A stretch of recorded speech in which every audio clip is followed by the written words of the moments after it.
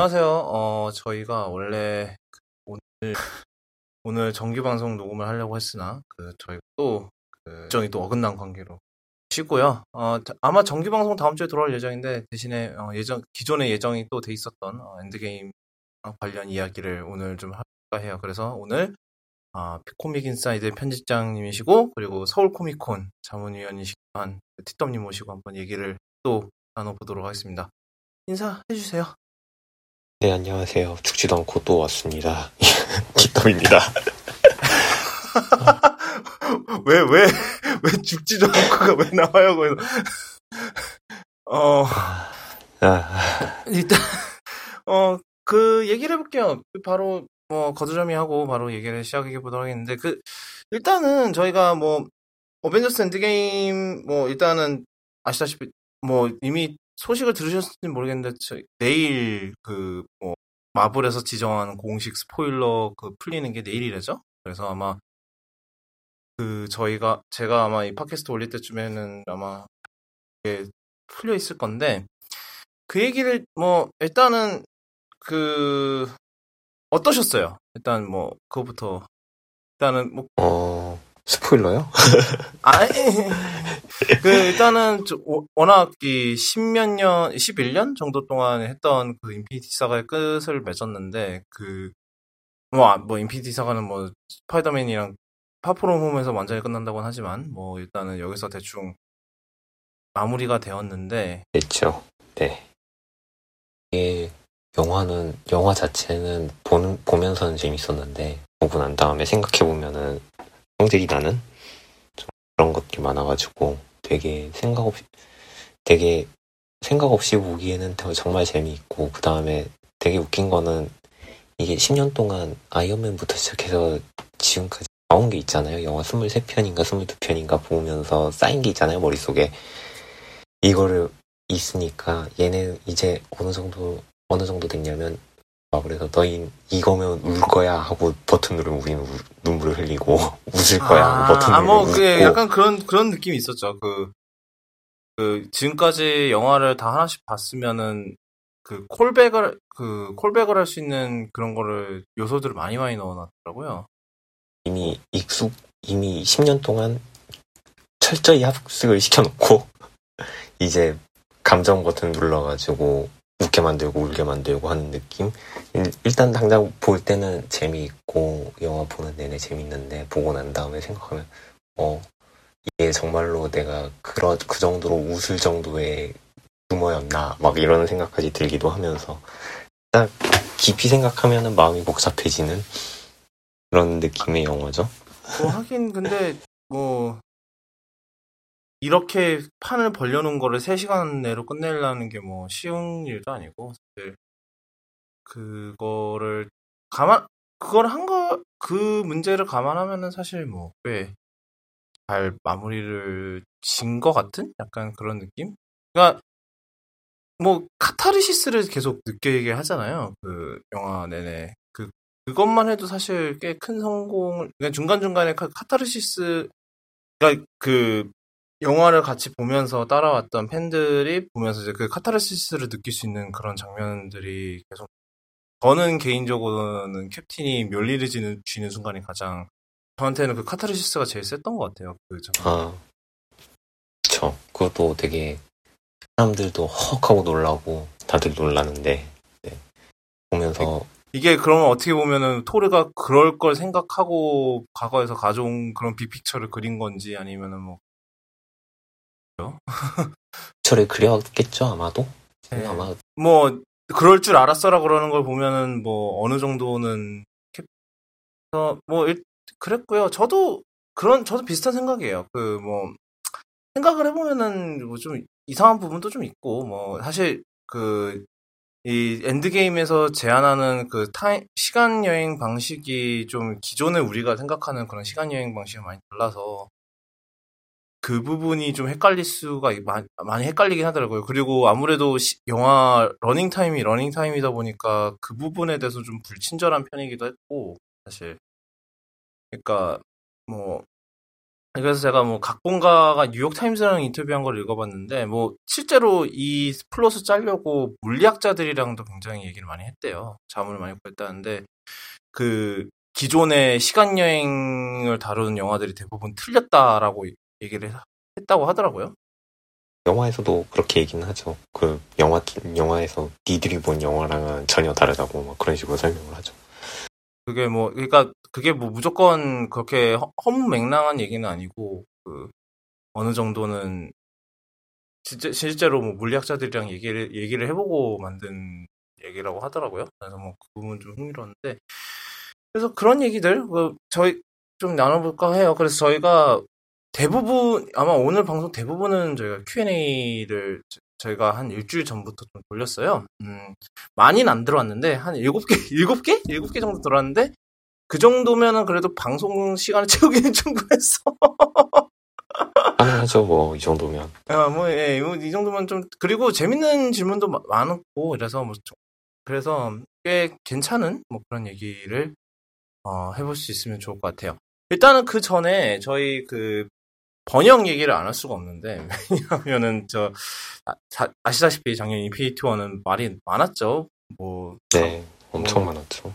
하필이면 그 오역의 중심이었던 게 하필이면 제목으로 정해져서 이게 뭐 가망없어가 뭐 가망없어를 계속 그 얘기를 들었어야 했는데 일단 저는 아시다시피 저는 미국에 있어서 제가 자막을 못 받고 저는 또 이번에도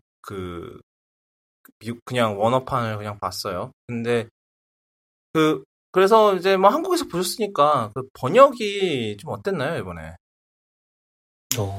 크게 뭐 나아진 건 따로 없고 사실 거의 비슷한 느낌? 전반적으로?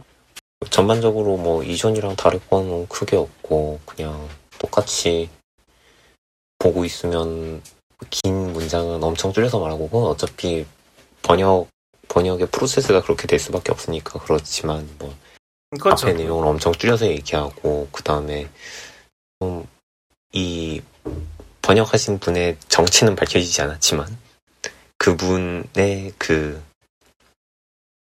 물론 네 시그니처의 번역체와 뭐 이런 것들은 다른 사람인가 아닌 것 같은데 그런 느낌이 들 정도. 근데 뭐 본인들은 아니라고 하니까. 뭐 어벤져스 얘기는 아니지만 지금 제가 알기로는 한국에서 지금 명탐정 피카츄가 이미 개봉을 했든지 아니면 뭐 견야제라고 어린이날 기념 성개봉. 5월 4일, 5월 5일, 5월 6일 이렇게 3일 동안만 성개봉을 하고요. 그 다음에 5월 9일 날 한다고? 네, 그 다음에 5월 9일 날 정식 개봉. 얘기를 들어보니까 그것도 그분 번역이라고 하는 것 같더라고요. 그래요? 그렇대요. 뭐 저도 얘기만 들어서 하여튼 그래서 뭐 다행히도 이번에는 뭐 그렇게 심하진 않았다라고 하셨던 것 같은데 뭐 그렇게 심하게 뭐 잘못 번역된 건 없는데 그냥 뭐라 그래야 되지? 그냥 보고 있으면은 너무 막 만들었다. 그러니까 그냥 뭐 이렇게 뛰어넘어서 번역한 것도 몇 개 있고 한데 뭐 그렇게 심하게 뭐 영화의 뜻을 고취하는 건 없었고 사실 영화를 보고 나 생각하는데 그 인피니티 워 때 오역을 해놓은 게 더 있더라고요. 진짜요? 네, 그 소울스톤을 할 때. 그래요. 그때 제가 본의 아니게 스포당했던. 네. 죄송합니다. 이게 어떻게 된 거냐면 제가 아직 왜냐하면 한국이 며칠 먼저 개봉을 했어요. 네, 이틀 정도 먼저 개봉했는데 먼저 보시고 나서 스포일러 가리는 그거를 쓰셔서 해놓긴 했는데 하필 앞에 소울스톤을 찾으러 갔을 때라고 하셔갖고 나는 그때 아직 영화를 안 봤는데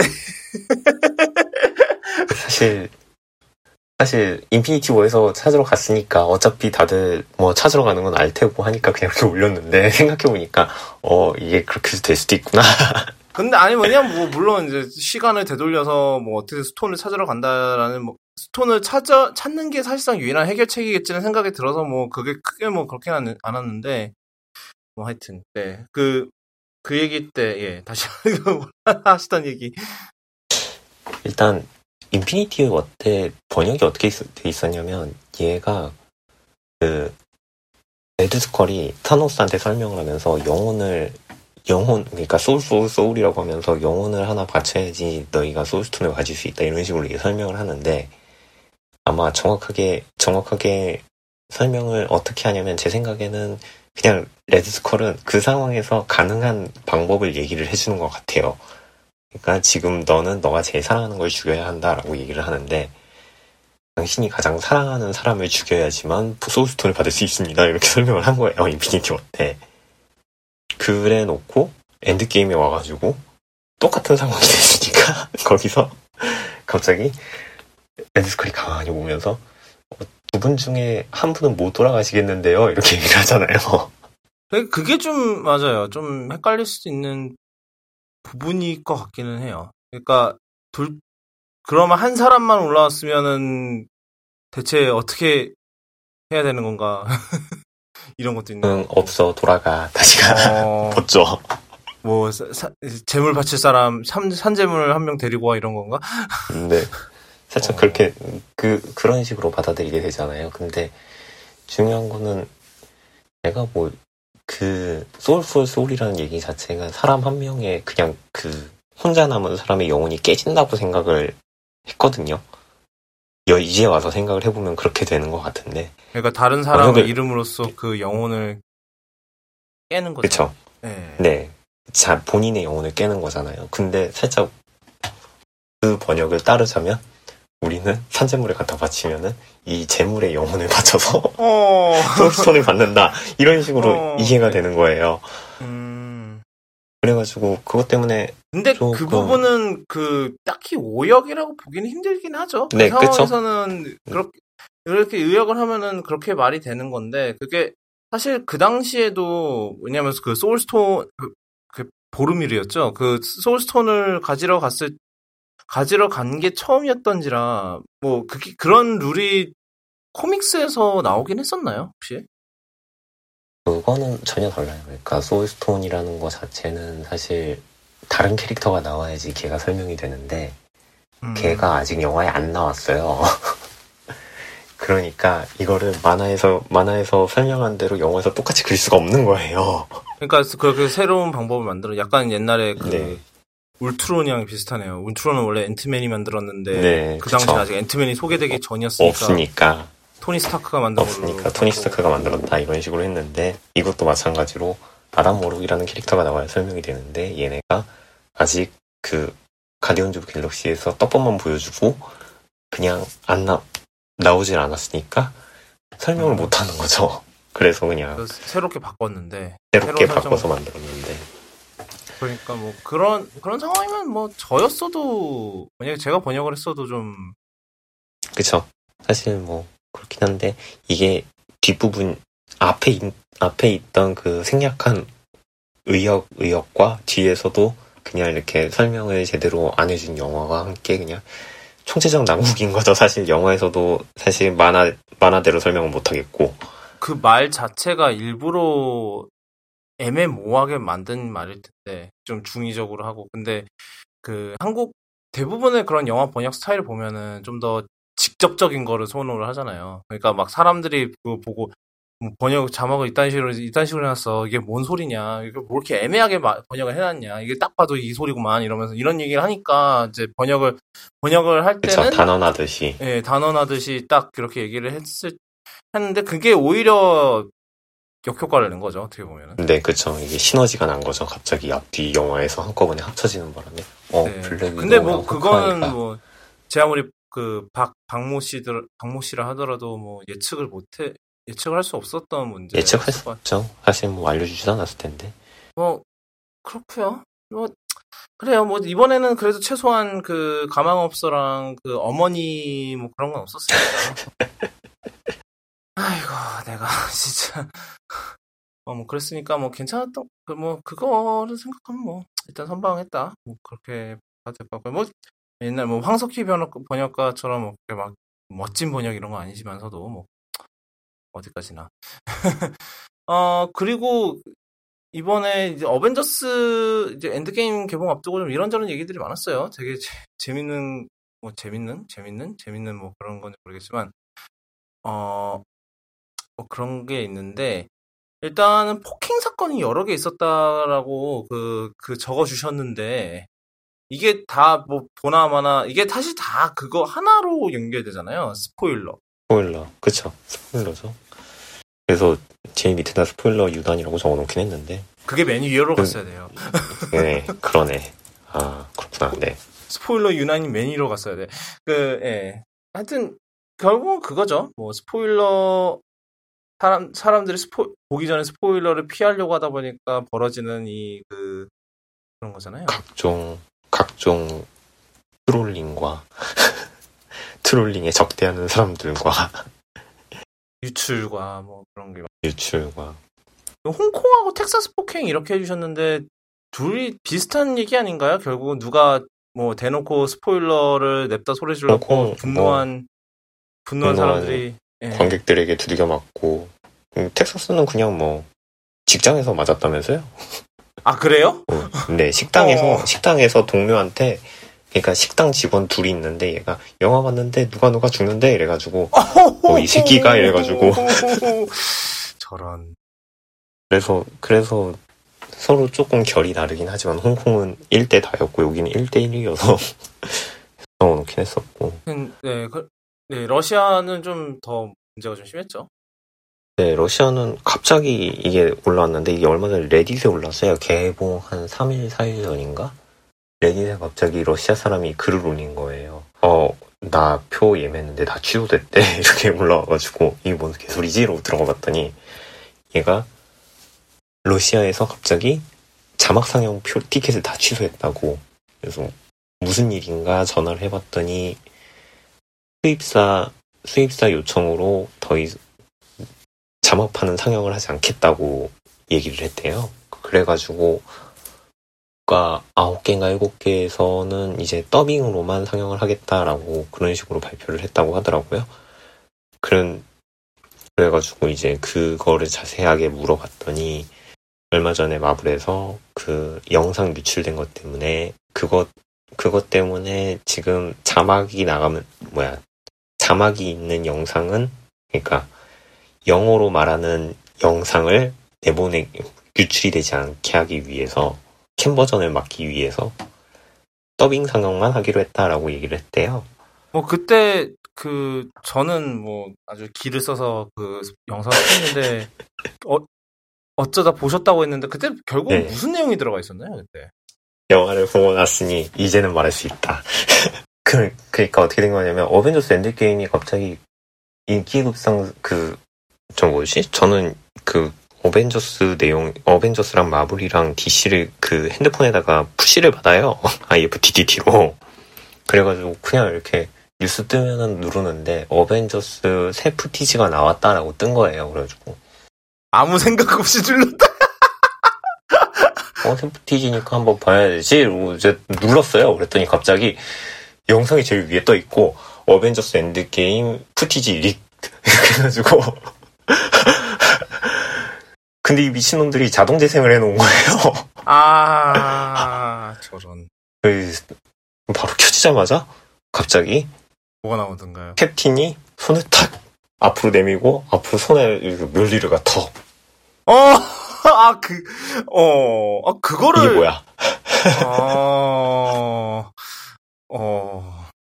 그러면서 어벤져스 어셈블 이러는데 갑자기 그 주변에 갑자기 그 포탈들이 이렇게 잔뜩 떠 있는 거예요. 그 장면이 나왔구나. 그 장면이 제일 처음에 나왔어요. 그게 끝이 아니에요. 그리고 어벤져스 어셈블 하더니 화면이 잘려요. 그러더니 이제 타노스가 열심히 그 팔로 칼을 돌려가지고 선풍기를 돌리고 갑자기 캡틴이 이렇게 튕겨나가져 있는데 갑자기 소리가 On your left 하더니 포털이 이렇게 하나씩 열리고 다다다다다다 열리고 그 장면이 그 장면이 다 나왔네. 네, 앞뒤 순서만 바뀌었지 다 잘려가지고 다 나오고 그 다음에 그 블랙팬서 앞으로 걸어 나오고 얘들 막 사람들 환호하는 소리 다 들리고 막 미쳤다 막 이러면서 다들 막 소리 지르고 있고 갑자기 이제 저쪽에서 아이언맨이랑 스파이더맨이랑 껴안고 있고 그렇구나. 그 마지막 전투 장면이 다 나온 거네요, 그럼 사실상. 네, 그러면서 중간에 이제 헐크가 손가락을 튕기는 장면이 딱 나오더라고요. 그래서 순서는 다 뒤섞어놨는데 영화에서 나올 모든 그 전기가 다 나와 있더라고요. 주요 장면이 다 나왔네요, 그냥 사실상. 네, 그래가지고 거의 다 마지막 1시간 내용이잖아요, 네. 사실상. 마지막 1시간 내용에 하이라이트만 다 잘라서 올려줬더라고요. 그래가지고 영상이 한 5분짜리였는데 보면서 입으로 욕은 하면서 계속 끄지는 못하고 됐으니까 끝까지 보자. 씨. 보면서 이놈 넌놈인지는 모르겠지만 감사한데 진짜 감사한데 죽이고 싶다 말면서 저런. 그래가지고 보고 어차피 뭐 헐크가 손가락 튕기는 건 이미 알고 있었어요. 왜냐면은 장난감으로 스포일러가 떴어요. 사실. 새 인피니티 건틀렛에 헐크가 끼고 있는 거야? 아니요. 그 아이언맨 모양으로 건틀릿이 나온 게 그 건틀릿을 따로 팔아요, 요즘. 근데 그게 너무 크니까 사실상 헐크밖에 낄 수 있는 사람이 헐크밖에 낄 수밖에 없겠구나 싶었거든요. 그 장난감 자체도 그렇게 좀 크게 나왔고 해가지고 헐크가 인피니티 건틀렛을 튕기겠는데? 하고 있었어요. 근데 정말로 그 영상 5분짜리에서 다 나오니까 이거 안 되겠다. 내가 지금 뭘 봤지? 싶은? 망하셨네요. 네, 그쵸, 망한 거죠. 근데 이번에는 예고편이 예전 인피니티 워만큼 짜집기가 그렇게 많지는 않았던 것 같은데. 막 페이크 장면 넣고 이랬던 적이 그렇게 생각보다 많지는 않았던 것 같은데. 영화 자체, 애초에 그게 없던 것 같아요. 그냥 크게 영화 푸티지를 쓰질 않고 어차피 너희가 10년 동안 본 영화들 다 짜게 끼해서 올려주고 한 거보다는 그 중간에 하나 있었죠. 네, 이 앞에 있던 모든 것들이 다 그냥 예고편, 우리한테는 이미 예고편으로 작용을 하는 거죠. 어차피 앞에 파트 1을 이미 봤으니까 너희들은 파트 2만 보면 된다. 이런 식으로. 그래서 짜깁기까지 크게 없었던 것 같아요. 제 영화 망쳤으니 책임지세요 진상들은 뭐죠, 이거? 비슷한 맥락인가요? 아니요, 한국에 있던 건데, 영화 보는데, 그 옆자리 커플이 너무 떠들더래요. 그래가지고, 얘가, 부모님이랑 같이 갔었는데, 영화에서 이제 영화 보니까 좀 조용히 해달라 그랬는데, 조용히 안 했나봐요. 영화 다 보고 난 다음에, 얘가 그 남자 쪽에다가 사이다를 부었나봐요. 콜라인지 사이다인지. 그래가지고 이제 너 이제 뭐한 짓이야 했더니 세탁비 드리면 되죠 이러면서 근데 두 분은 제 영화 망쳤으니 제 영화비 돌려주세요 이런 식으로 얘기를 한 거예요. 어느 게 더 비싸죠? 세탁비가 더 비싸 아니면요? 제 생각엔 세탁비가 더 비싼 것 같아요. 그러다가 핸드폰까지 젖었으면 끝났죠. 말 다 했지.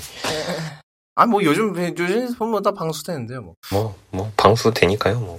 하여튼 그래가지고 그게 인터넷에 누가 이제 자기 무용담처럼 올렸나봐요. 자랑할 거리는 아닌 것 같은데. 그래서 뉴스에도 보도되고 그래가지고 보면서 이거 뭐 하는 건가. 그러고 보니까 타이완에도 있구나, 우리나라에. 그렇습니다. 네. 네. 잠시 정보를 좀 전달해 드리자면, 영화를 보다가 옆에 진상들이 너무 떠들어요. 그러면은, 영화 보다가 나와가지고, 영화 끝나고 얘기하면 안 되고 중간에 나가가지고 직원한테 얘기하면은 영화비 환불해줍니다. 그런 게 있어요? 네. 저는 실제로 겪었는데 옆자리에서 어떤 인간이 짬뽕을 드셔가지고 어떻게 들고 들어왔죠? 짬뽕을 어떻게 영화관에 들고 들어왔지?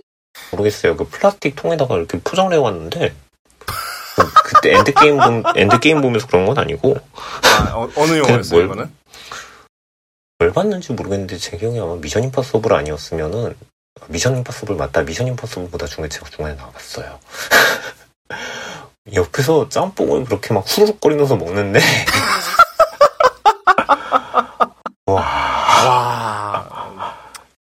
영화관은 뭔 잘못이야? 그러니까요.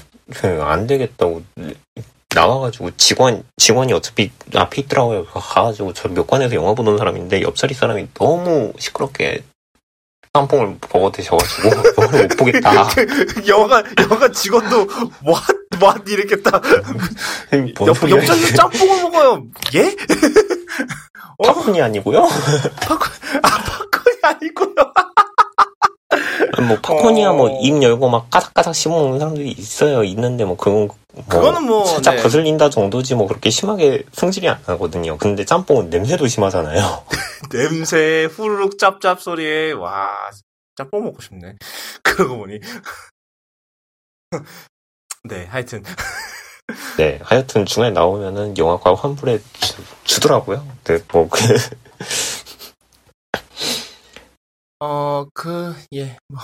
그 얘기도 있었는데, 그, 백화점 직원인데, 아 맞아요. 일한다고 막 엘리베이터 타고 다니는데, 하필이면 그 백화점에 영화관도 있어서, 내려올 때마다 스포 듣는다고. 네 불쌍하신 분들 개봉날 진짜. 그리고 어느 초등학교 교사는 일기검사하다가, 엔드게임 스포 나갖고, 애들 그런 애들 많잖아요. 사실 영화 보고 난 다음에 이 장면 누가 이런 장면 죽어서 너무 재밌었다, 뭐 슬프다, 뭐 이런 거. 아이언맨 죽어서 슬펐다라고 이렇게 적었는데 아이언맨이 죽는다고? 죽어? 어쩌지? 근데 코멘트 달아주시겠죠. 땡땡이가 영화를 재미있게 봤나 보구나. 선생님은 아직 못 봤는데 보러 가야겠다. 점점점. 부들부들. 근데 애가 부들부들은 모르겠구나. 그리고 빵점. 그리고 이제 학부모가 가서 아니 왜 애 일기를 빵점을 줘요? 아니 어벤져스 스포를 해놨더라고요. 죄송합니다. 이해합니다. 하여튼 네. 네. 혹시 아직도 혹시 어벤져스 막 좀 늦게 보시느라고 스포일러 피해 다니셨던 분들 고생 많으셨고요. 사실 오늘 3회차 관람을 했는데 회사 동료들이랑 그중 2명이 아직까지 못 봤던 사람들이에요. 어벤져스. 어떻게 피해 다녔지 싶더라고요. 스포일러 하나도 안 보셨대요? 예, 안 본 것 같던데. 대단하신 분들이네. 인터넷을 끊고 사셨나? 사실 그때 저는 처음 본 게 개봉일 당일 아침에 처음 봤거든요. 제가 출장 갔다가 봤는데 같이 보는 이제 뭐 출장 갔으니까 같이 보는 회사 동료가 아주 스포일러를 피하려고, 왜냐하면 그 친구가 홍콩 출신인데 이게 홍콩에 먼저 한국처럼 먼저 개봉을 한 거예요. 그래갖고 친구들이 본다고 막 이걸 어떻게 이게 중국도 웹을 어떻게 피해 다녀야 되냐. 막 그래서 막 그 크롬 익스텐션 설치하고 뭐 스포일러 뜨면 다 단락별로 그냥 가려버리는 뭐 그런 스포일러 하고. 근데 그럴만도 했더라고요. 왜냐하면은 진짜 뭐 IGN이나 뭐 그런데 언론 보면은 그러니까 스포일러를 하려고 역시 그 제목이나 이런 거에서 많이 노력을 하는데 이게 문제는 RSS 리더가 그 내용 일부를 스니펫을 하잖아요. 그렇죠. 잘못하면 그 스포 당하겠더라고. 당장 그 IFTTF 그냥 오면은 제목 뜨고 밑에 내용이 뜨니까 첫 문장에다가 적어 놓으면은 넌 끝났어. 뜨는 거예요. 그래가지고 안 되겠다. 그래가지고 사실 개봉하고 난 다음에 뭐 저는 이제 한국에서 먼저 봤으니까 상관이 없는데 개봉 바로 미국도 개봉하자마자 푸시 오는데 다 엔드게임인 거예요. 순식간에 한 시간 안에 막 30개가 들어왔는데 목요일 저녁 이제 그거 본 사람들이 막 날렸고 네. 한꺼번에 막 이렇게 올라오더라고요. 이제 개봉했나 보다. 그러면 바로 넘어가죠. Q&A로. 저희가 7개인데 7개 충분해요. 저희 지금 얼마나 했어? 30분은 한 것 같은데. 딱 30분 했네요. 저희가 뭐 바로 Q&A로 넘어가서 하나씩 보도록 합니다. 이제 첫 번째 질문으로는 90년대 이후 내내 우주 보안관으로 활약하던 캡틴 마블을 왜 타노스는 안 잡은 거죠? 3편, 4편 차고치기 전에도 이미 전우주적 악행을 벌이고 있었는데 라고 닉네임 베르무트님이 아이고. 아니 이분도 무서우신 분 아니신가요? 그러게요.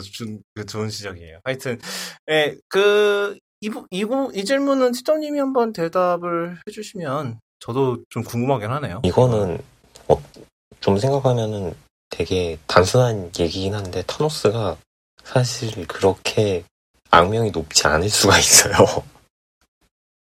그 여태까지는?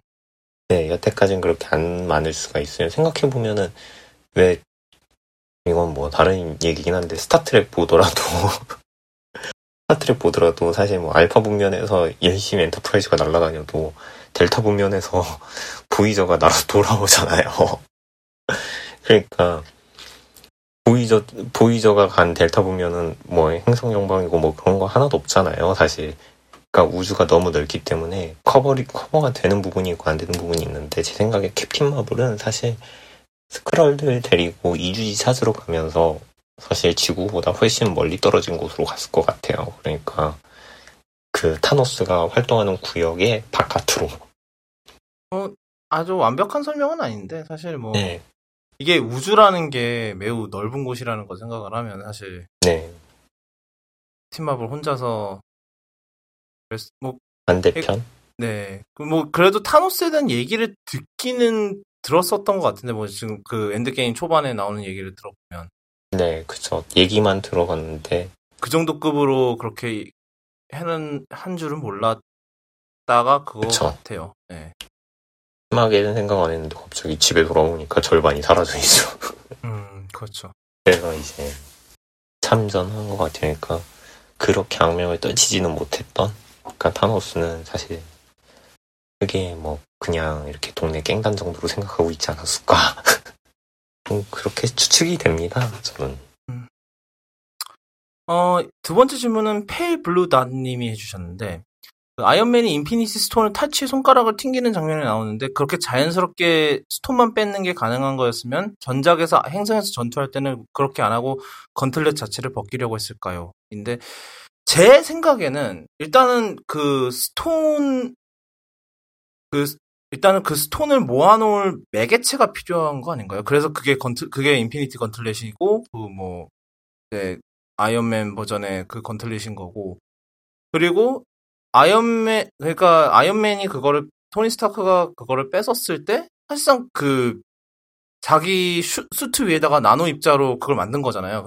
간이 건틀렛을 만들어서 인피니티 스톤을 연결한 거잖아요. 그러니까 그거를 인피니티 스톤의 6개의 그 힘을 연결해줄 매개체가 필요한데 그게 그 건틀렛이고, 물론 이제 그러니까 질문의 요점이 그건 것 같긴 해요. 그러니까 스냅을 하기 전에 스톤만 뺏으면 되는 게 아니었냐였는데 사실 그 스톤이라는 것 자체가 사실 그거를 그냥 잡고 있으면 어떻게 될지도 모르고 사실 그 파워스톤만 봤어도 그때 그 가디언즈 오브 갤럭시를 다 죽일 뻔했잖아요. 다음 질문도 사실 같은 거라고 생각해서 이제 한쪽에다 모아놓긴 했는데, 아이언맨이 어떻게 타노스의 인피니티 스톤을 가져온 건가요? 라고 토니 스탱크님이 질문해주셨는데 토니 스탱크. 탱크. 예, 이거는 그 11워 보시면, 네, 11워 결말에 보시면 나오는 이름. 스탠리 용이, 카메오로 출연하신 스탠리 용이 토니 스탱크. Are you Tony Stank? 하여튼, 이것도 사실 그거잖아요. 타노스가 갖고 있던 여기서 만든 건틀렛도 사실상 나노 입자로 만든 거고, 뭐 아이언맨 수트도 나노 입자로 만든 거니까 둘을 연결을 해서 자연스럽게 그 잡고 있는 순간에 뺏어온 거잖아요. 네. 오버라이드 해온 것 같은데, 네. 뭐 그게 이제 그렇게 자연스럽게 뺏는 게 가능했다면 왜 건틀렛을 벗기려고 했냐라고 물어보신 분한테는 설명을 해드릴 수밖에 없는 게, 그냥 그 건틀렛의 재료가 달랐던 거고, 그거를 이제 아이언맨이 빼올 수 있었던 거는 아이언맨이 만든 건틀릿이기 때문에 얘가 그 나노 입자를 사용했으니까 스톤들을 뺏어올 수 있었겠죠. 그렇죠. 같은 방법으로 만든 것들이니까 그렇게 스톤을 뺏어올 수 있었던, 네, 그런 거죠. 그 다음 질문은 퀀텀 슈퍼맨님이 해주신 질문인데 좀 이름이 좀 이상해져요. 시간 여행할 때 따로따로 갈 것 없이 핑거 스냅하고 타노스가 한 행성으로 응거하기 전, 정확히는 스톤을 소멸시키기 전 시점으로 가서 다 같이 다구리 치고 손 잘라서 가져오면 시간 여행 갈 때 가져오면 손쉽게 한 번에 스톤들을 가져올 수 있는 거 아닌가요? 왜 괜히 그거 개고생하고 블랙 위도를 죽이는 게 아니라. 이거는 제 아무리 그 캡틴 마블이 있었다 하더라도 그 인피니티 스톤을 다 가진 타노스를 상대로는 그쵸. 힘들지 않았을까요? 이미 끼고 있는 상태잖아요. 그러니까 네. 없애기 전에도 끼고 있었고 아마 그 인피니티 워 끝나고 나서도 사실 건틀릿이랑 얘랑 거의 한 몸이 된 것 같이 됐기 때문에 자를 수가 없었겠죠 아마. 사실 있으니까. 사실 나중에 후반부에서 나오잖아요. 뭐 캡틴 마블이 그 인피니티 컨트롤에서 가진 타노스를 상대로 하긴 하지만 그 파워스톤을 이용해서 가볍게 뿌리치잖아요. 주먹을 날리니. 네, 그렇죠. 그러니까 사실 캡틴 마블까지 동원을 했어도 사실은 좀 힘들었을 가능성이 높죠. 그러니까 아예 타노스 수중에 인피니티 스톤이 다 있기 전에 그 전에 가서 뺏어오는 그쵸. 게 따로 가서 가져오는 게 제일 편하다 이거죠. 그게 더 그러니까 타노스 몰래 훔쳐오는 거죠. 왜냐하면 어차피 지금의 타노스는 이미 죽었으니까, 뭐 토르가 죽였으니까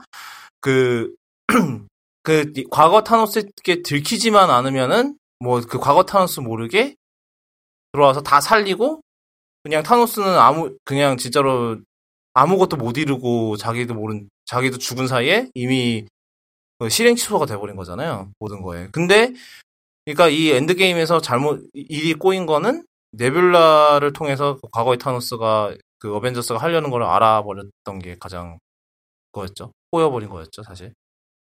그 다음 역시 페일블루다님이 똑같이 질문해 주셨는데, 과거를 바꿔도 현실에 아무 지장이 없는 이유가 이해가 안 가네요. 그러니까 이 부분이 아까 백투더퓨처나 다른 시간여행 영화들 다 틀렸다고 주장했던 부분인 것 같은데, 일단은 중간에 에인션트 원이 설명을 하잖아요? 그러니까 에인션트 원이랑 헐크가 낸 결론은 사실상 그거예요. 어디까지나 인피니티 스톤이 제자리에 있다면은, 거기서 새로운 현실이 창조되지 않는다. 잖아요, 어떻게 보면. 그러니까 지금 대표적으로 지금 로키가 스페이스 스톤, 지금 현재 시점에서는 스페이스 스톤을 가지고 토끼는 상황인데, 과거에 로키가 2012년 로키가. 근데 그러니까 그러니까 결론적으로 하는 말은 그건 것 같아요. 어느 방향으로든 그 스톤들이 다시 제자리를 찾고, 어느 방식으로든 그 스톤들이 제자리를 찾고, 그리고 다시 원래대로의 그 시간의 흐름으로 다시 돌아온다라는 거가, 그렇게 저는 생각을 했거든요.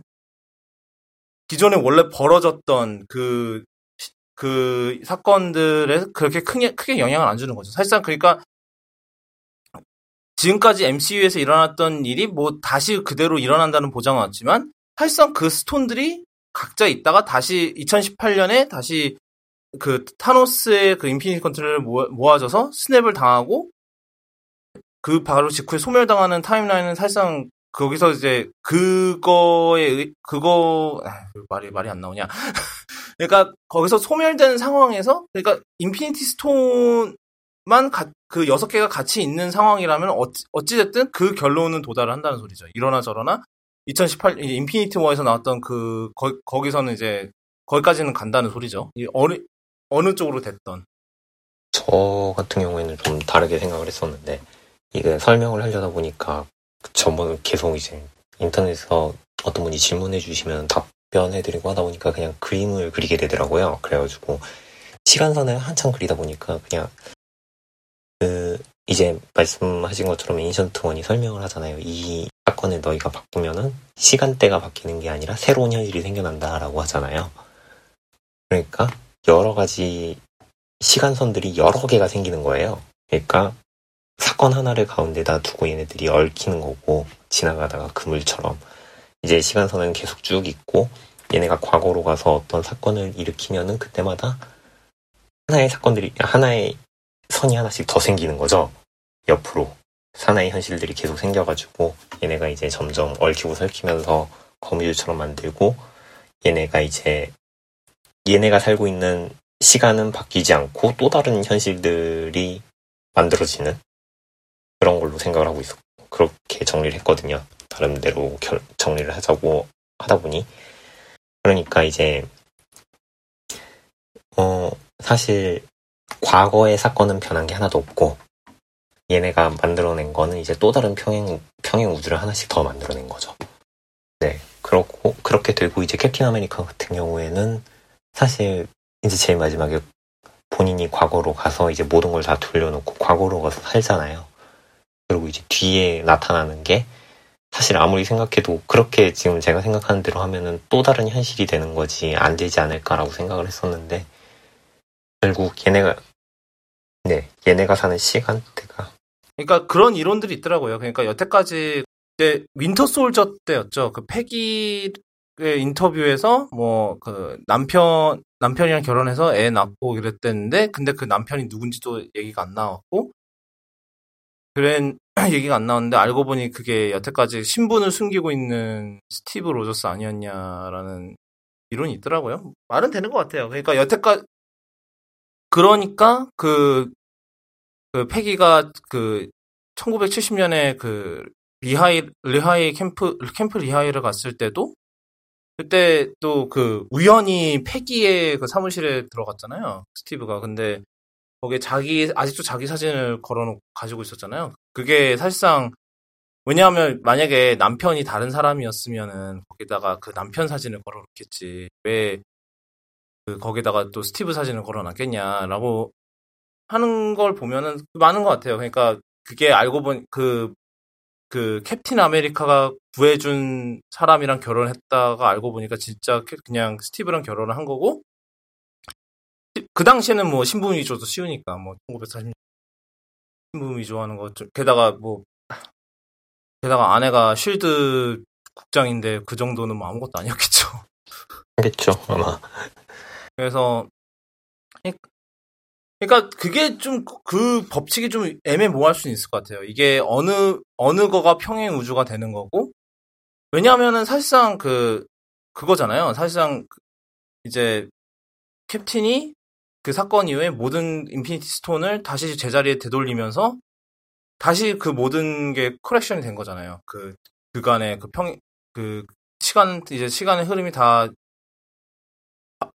수정이 됐으니까 다시 원래대로 되돌려졌으니까 물론 살짝 다른 게 있겠죠. 뭐 예를 들면은 예를 들면 그때 그 캡틴이 2012년에서 헤일 하이드라는 바람에 하이드라 전당들이 캡틴 아메리카도 우리 편이구나 이러고 있었던 것처럼 근데 그거는 사실 그게 그렇게 크게 상관없을 것 같고 사실 생각을 해보면 그러니까 유일하게 문제가 될 만한 부분은 로키가 스페이스톤을 테서렉트를 가지고 토끼인 건데 유일한 문제가 그 부분은 아마 그 디즈니 플러스 로키 쇼에 나오지 않을까 싶기는 해요. 그렇죠. 열심히 만들고 있겠죠. 그러니까 이게 처음에는 굉장히 저도 헷갈렸어요. 왜냐하면 지금 요즘 여태까지 막 시간여행이라고 그래서 그런 타임 패러독스 이런 거 생각을 하면 사실 여태까지 뭐 그런 대부분이 다 그런 내용이에요. 특히 그거에 정점을 찍었던 게 백투더퓨처 3부작이랑 그 터미네이터였죠. 존 코너의 아버지가 미래의 사람이니까 사실상 거기서 나타나는 타임 패러독스 이런 것도 있었는데 그러니까 그거랑 완전히 다른 형태의 시간여행 얘기였잖아요. 사실 엔드게임. 그래서 처음에는 이게 굉장히 헷갈리는데 사실 생각해보면은 뭐 그렇게 그러니까 결국은 이게 인피니티 스톤의 인피니티 스톤이 사라지지 않는 한 결국은 원래 그 시간의 흐름대로 돌아오게 되는 그런 흐름인 것 같아요. 좀 어려운 얘기긴 하죠. 이 부분이 제일 어려운 얘기였던 것 같고. 복잡하게 만들어놨으니까. 네, 그리고 그거를 3시간 내로 완벽하게 설명하는 것도 사실 쉽진 않았을 테고. 그 다음에 뉴클리어맨 님이 해주셨는데, 엔딩의 늙은 캡틴은 캡틴 아메리카의 캐릭터 붕괴 아닌가요? 어떻게 보면은 개인적 소원 성취를 위한 이기적인 행동이니까요. 이렇게 질문해 주셨는데, 사실 이게 이미 11호 때부터 이미, 그니까 그 캡틴, 그니까 지금 이 MCU의 그 인피니티 사가의 전반적으로 보면은 사실 그 토니 스타크랑 스티브 로저스의 성격이 바뀌어가는 약간 두 캐릭터의 그런 성격이 바뀌어가는 그런 성장이잖아요. 사실 그 캐릭터 성장이라고 볼 수 있는 부분인데, 왜냐하면은 토니 스타크는 아이언맨 시점에서 굉장히 이기적인 뭐라고 하지? 이기적이고 뭐 자기 그 회사 돈 벌 생각만 하는 완전 그 사업가 그런 비즈니스맨 이미지였는데, 이제 이제 뭐 엔드게임에서는 인류의 대의를 위해서 결국 자신을 희생한, 그리고 그 엔드게임 초반에도 좀 나오잖아요. 그런 이기적인 면이. 자기는 가족을 했고, 가족을 딸도 있고 행복한데 또 이거 해서 또 나의 목숨을 내놔야 될 상황을 꼭 또 만들어야 하나, 그런 것 때문에 고민을 한 거잖아요. 처음에 들어올까 말까 고민했던 게. 근데 하긴 스티브 로저스 같은 경우는 원래는 군인이었고, 그리고 성격 자체도 굉장히 올곧은 성격이었고, 그러다 보니까 약간 그런 식으로 얘기하면 FM이죠. FM대로 해야 되는, 그러니까 어벤져스에서 굉장히 좀 딱딱하게라기보다는 좀 뭐라 그러지? 군인 같이 나왔죠. 사실상. 군인처럼 나왔죠, 사실. 네. 근데 사실 그때부터, 그러니까 윈터 솔저 때부터 그런 올곧은 막 그런 게 조금씩 붕괴가 되기 시작하는 거죠. 왜냐하면 일단 자신이 몸담았던 실드가 알고 보니 자신의 옛 적이었던 하이드라였고, 알고 보니까. 게다가 죽은 줄 알았던 절친인 버키랑 싸워야 되는 상황이 벌어지고, 그러다 보니까 거기서부터 이제 자신이 이제 뭐 명령에 따르고 이랬던 거에 대해서 좀 의구심을 가지기 시작했잖아요. 이때부터. 그래서 이제 본인이 판단해서 해결을 하는 쪽으로, 그러니까 11화 때 가서는 이제 거의 반란 수준까지 되잖아요. 법적으로는 말도 안 되는 일까지 벌이니까.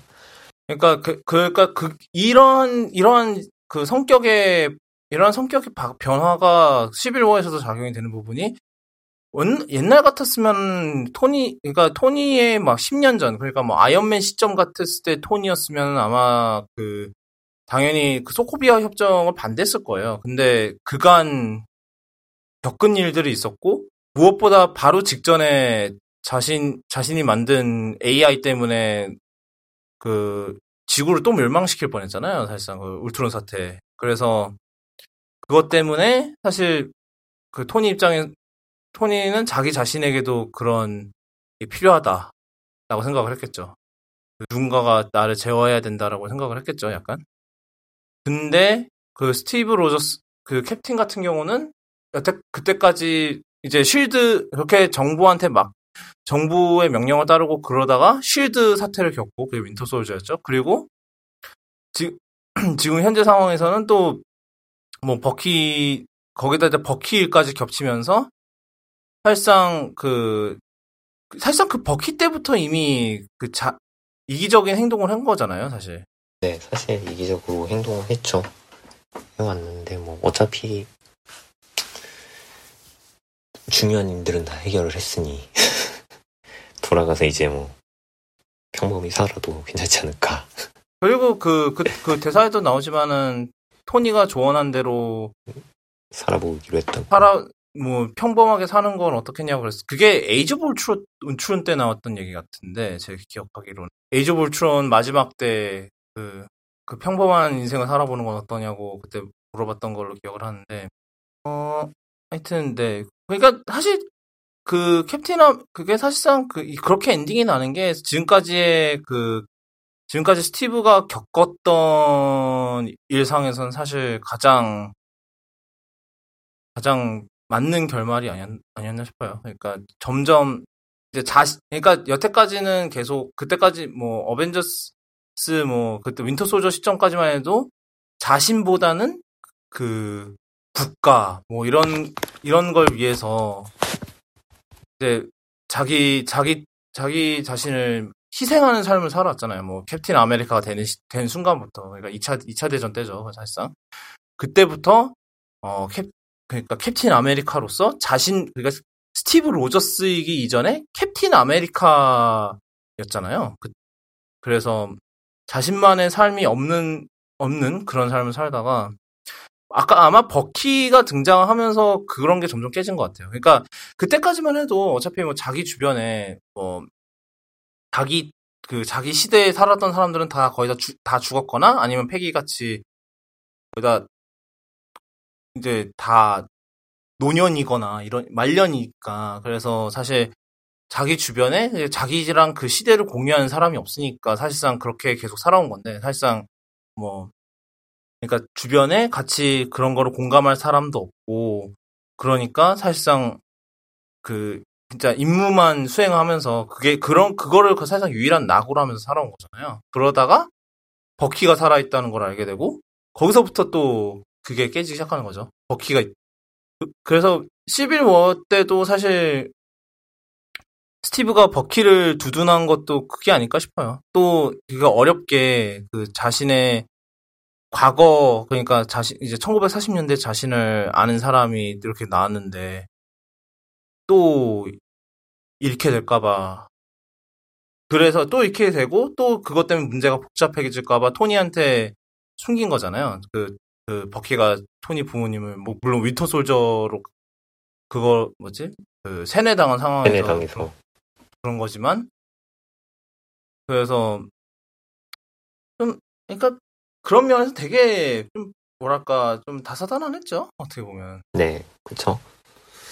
MCU 히어로들이 뭐 안 다사다난한 경우가 어딨냐마는 그래서 사실 캐릭터 붕괴는 아니에요. 왜냐하면 MCU 내내 그런 게 나왔기 때문에 그러니까 그렇다고 해서 스티브의 캡틴 아메리카로서의 그런 대의를 생각하는 성격이나 이런 게 아예 없어진다는 건 아니지만 그래도 가끔씩은 이렇게 자신만을 위한 선택을 하게 되는 거죠. 네. 그래서 결국은 나중에 패기랑 같이 살게 되는 그런 엔딩. 뭐 아까 얘기하신 대로 모든 게 다 해결됐으니까 이제는.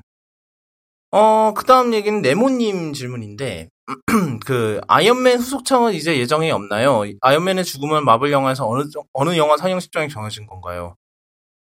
이제 일단 뭐 아이언맨 후속작 없다고 보면 되고요. 그건 뭐 당연한 것 같고. 나온다고 했었는데, 그거는 뭐 중간에 사건, 사고가 많아서. 뭐, 그건 거의 썰 수준이잖아요, 그건. 네. 그래서 그냥 사탄 나온다고 본인이 얘기는 했었는데, 아마 안 나올 거예요, 아마. 이걸로 그냥 끝났겠죠. 네. 그리고 아이언맨의 죽음은 마블 영화에서 어느 영화 상영 시점에 정해진 건가요?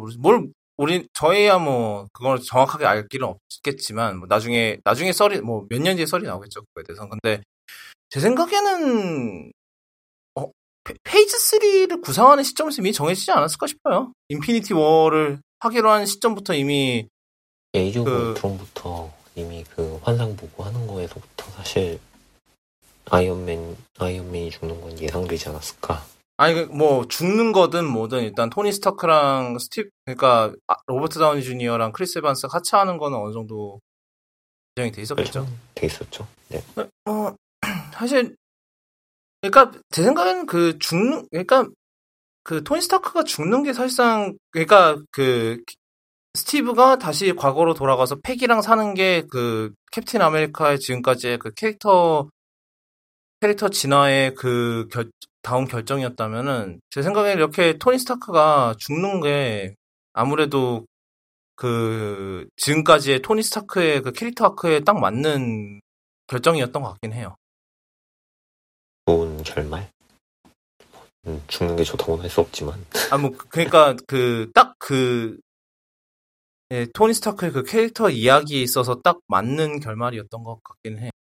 그러니까 점점 자기 자신보다는 그런 인류나 이런 거를 생각하기 시작한 그런 시점에서 이미 그렇게 끝나는 게 예정돼 있지 않았나 싶어요, 사실.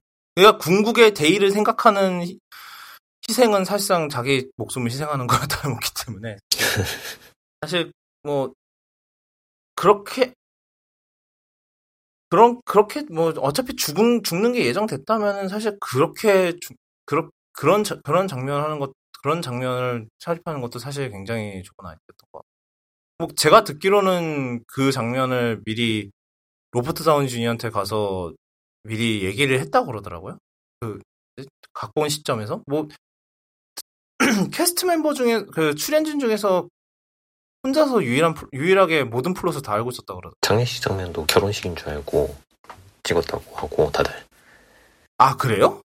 네, 그거 찍을 때 아마 누가 그랬지? 세바스찬 스탠이 인터뷰할 때 그랬는데 이제 마지막에 오두막에 모여가지고 양복 입고 서 있는 장면이 그 결혼식이라 그랬대요. 다른 멤버의 결혼식이라 그래가지고 그냥 결혼식으로 알고 가서 이제 진지하게 피로연 장면 뭐 그런 식으로 생각하고 찍었다고 하더라고요.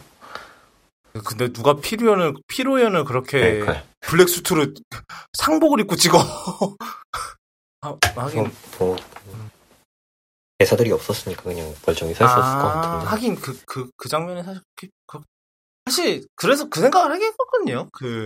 아니 그렇게 마지막에 장례식 장면을 찍으면은 다 토니 스타크가 죽는 걸 알기는 알았을 거란 소린데라고 생각해. 그럼 그거 결혼식이라고 했으면은 뭐 그랬을 수 있겠고. 장면도 되게 여러 개씩 찍었다 그러고 마크로폴로 같은 경우에는 본인이 죽는 장면도 찍었다 그러고. 그래요? 되게 많이 찍은 것 같아요. 페이크 치려고. 그리고 뭐지? 또 다른 얘기로는 그 안소니 매키가 자기가 2대 캡틴 아메리카가 될 거라는 거를 크리스 에반스한테서 들었다는데.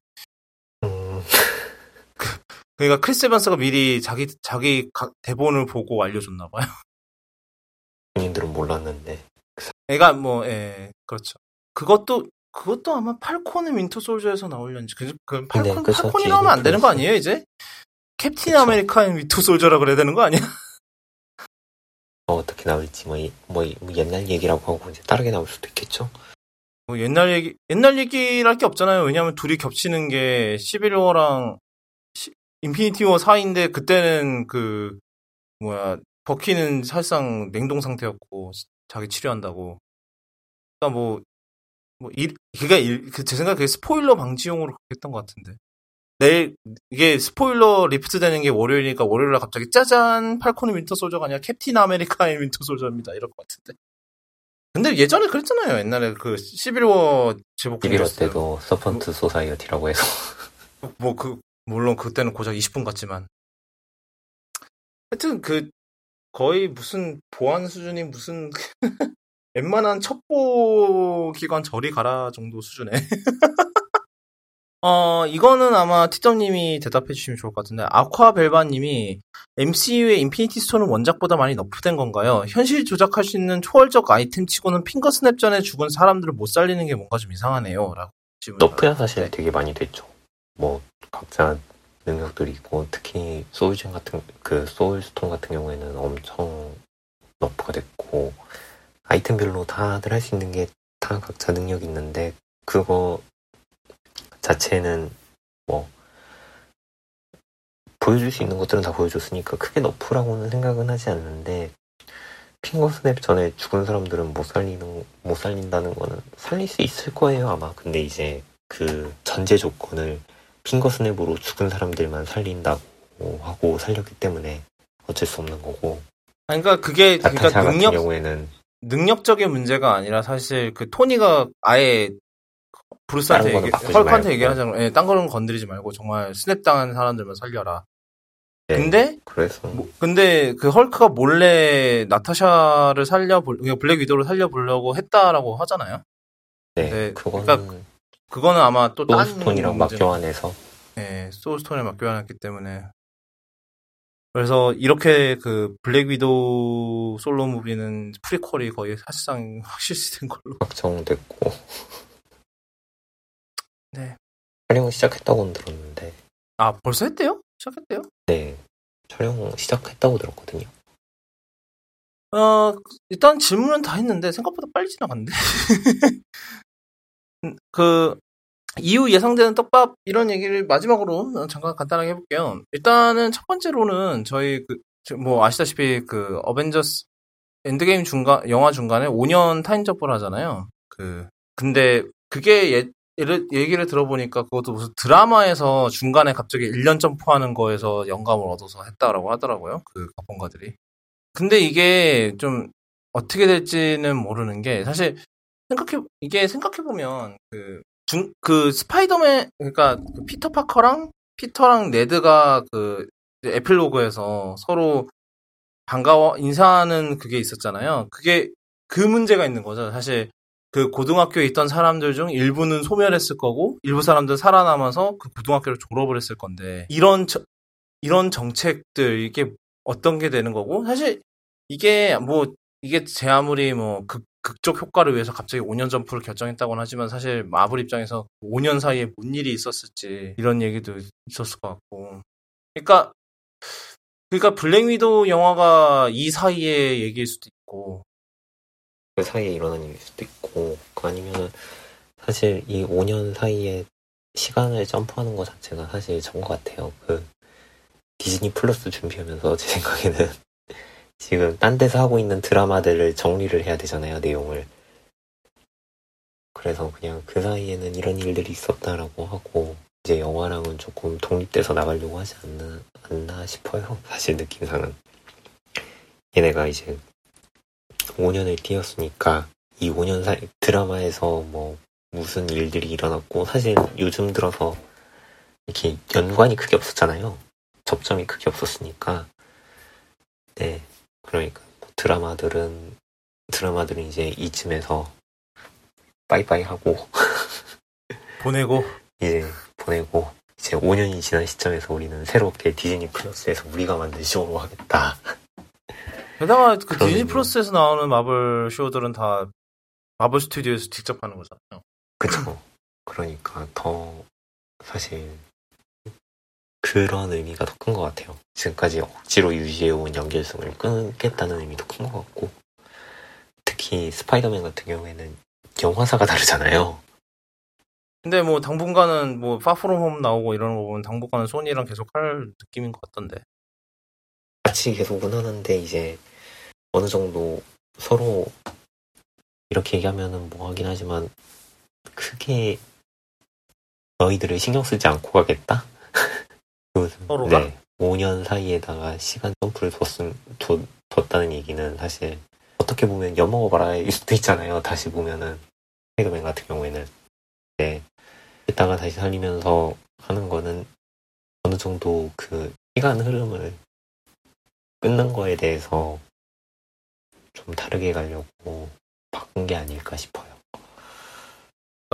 그러니까 그 5년이라는 타임 점프가 사실 내러티브 쪽에서도 그렇지만 정책적으로도 네, 정책적으로 교통 정리를 위해서 정리를 한다. 근데 그 5년으로 인해서 나올 수 있는 이야기도 굉장히 많을 것 같긴 해요. 사이에 뭐가 있었는지. 드라마로 다시 보여줄 수도 있고. 사실 그 얘기가 나와서 말인데, 지금 디즈니 플러스에서 공개된 MCU 드라마가 일단은 로키랑 네. 팔콘 앤 윈터 솔저랑 그다음에 완다비전인데, 호카이도 공식 발표는 없었는데 일단은 예정이 돼 있다라는 얘기는 있더라고요. 걔는. 레미 레너는 하고 싶다라고 얘기는 했었는데, 항상 그 넷플릭스 때부터 나 넷플릭스 드라마 하고 싶다 막 계속 드라마 얘기는 했었는데, 그래서 이제 거기서 더 이어져서 나온 건데, 일단 케이트한테 자기 화살을 물려준다는 내용이라고 했던 것도 사실 그것도 다 사람들이 이런 내용 아닐까라고 올라온 거라서 다. 맞아. 네. 그리고 근데 그 딸이 알고 보니까 루소 감독 딸이라면서요. 네. 그건 그래. 그 컬커랑 사진 찍은 애들도 루소네 애들이고. 아, 맞아. 그 카운슬링 할 때는 실제로 본인이 나오잖아요. 네, 카운슬링 한때 5년 뒤에 그 캡틴이 카운슬링 하는 장면에서 직접 나오시잖아요. 그리고 구석에 서 있던 할아버지 한 분은 칼린이라고 인피니티 컨틀렛의 원작자입니다. 뭐 카메오 얘기를 잠깐 하면은 사실 그 전에 완다비전 대체 내용이 뭘까요? 그 2년 사이의 내용일까요? 그 11워랑 인피니티 워 사이에? 본인들 말로는 50년대 얘기라고 하거든요. 50년대요? 아니면 50년 뒤? 50년대. 지금 이게 조금 이상한 게 엘리자베스 올슨이 인터뷰를 했는데 포스터랑 이런 건 이미 다 받아봤대요. 아, 근데 그래요? 거기서 그 이미지가 되게 50년대 시트콤처럼 나왔다 이런 식으로 인터뷰를 했나봐요. 그래가지고 이게 사실 지금 기사가 되게 여러 개로 떴는데 50년대 스타일의 시트콤이 될 것이다가 있고 50년대를 배경으로 하는 이야기일 것이다 라는 얘기가 말 있고요. 한마디에 그냥 모든 게 다 지금 그냥 다 퍼진 거라 지금 사실 엘리자베스 올슨이 얘기한 거는 봤는데 되게 레트로틱한 이미지더라라고 이런 건데 이게 자꾸 그러면 퍼지다 약간 보니까 그 시대 배경은 그 11워랑 인피니티 워 사이대 그 사이일 약간 것 같아요. 그 스타일의 그런 걸 하는 걸 수도 있고 뭐 CG 비용을 줄이려고 그 비전은 그냥 인간 폼으로 계속 나온다던데.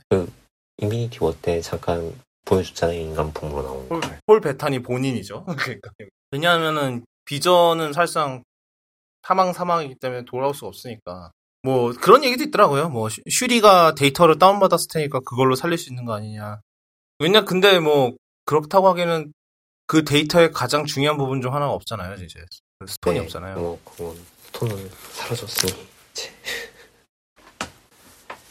사실 그 인피니티 스톤을 그러니까 타노스가 없애버린 게 사실 뭐 진짜로 인피니티 사가를 끝내버리는 거죠. 일단 그 스톤이랑 엮이는 마블 영화들이 이제 나중에 나온 MCU 영화들은 그 스톤이랑 엮이는 게 없다. 거의 없겠죠. 근데 옆에 가루 97은 뭐예요? 이거 인터넷에 나온 건데 저거 있잖아요. 5년 사라졌으니까 이제 나이 차이 나잖아요. 그래서 이제 우리나라 같은 경우에는 엄청 꼬일 거라고 너 몇 살이야? 이러면 저 가루 97인데요 이런다고.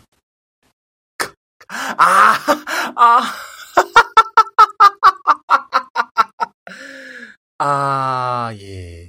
그랬구나? 그래요. 가루 97. 가루 97년생? 97년생인데 가루 됐어요. 네. 그럼 02년생이랑 나이는 같은데 5살은 더 많이 쳐야 하나? 서류상으로 5살 더 많고 뭐 그런 거. 네.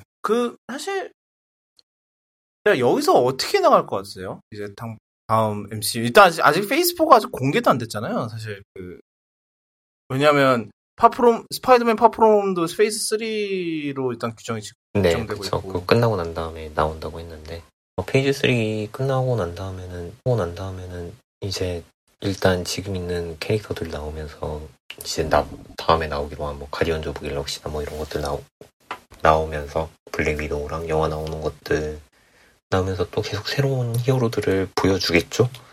아마 지금까지 있던 인피니티 사가라는 영화로 사실 기존에 있던 지금까지 연재됐던 마블 만화에 있던 캐릭터들은 어느 정도 보여줬다고 생각은 해요. 뭐 메인이 되는 캡틴 아메리카, 아이언맨, 토를 다 보여줬으니까 이제 이 뒤로 나가면서는 이제 새롭게 소개해주었던 캐릭터들 뭐 미즈 마블이라던가 뭐 마일즈 모랄레스라던가 뭐 물론 마일즈가 나올 거라고 생각은 못하지만 하여튼 마일즈는 그런 그런 캐릭터들을 소개해주면서 이제 새로 나갈 것 같아요. 이제 어느 정도 가면 영화에서 나온 캐릭터로 만화에 새 캐릭터가 나오지 않을까 싶기도 한데 이미 지금 만화 쪽에선 그러고 있기도 하고요. 그래서 일단은 새롭게 새 시대를 열어놨다라고 생각이 돼요. 정리하는 거는.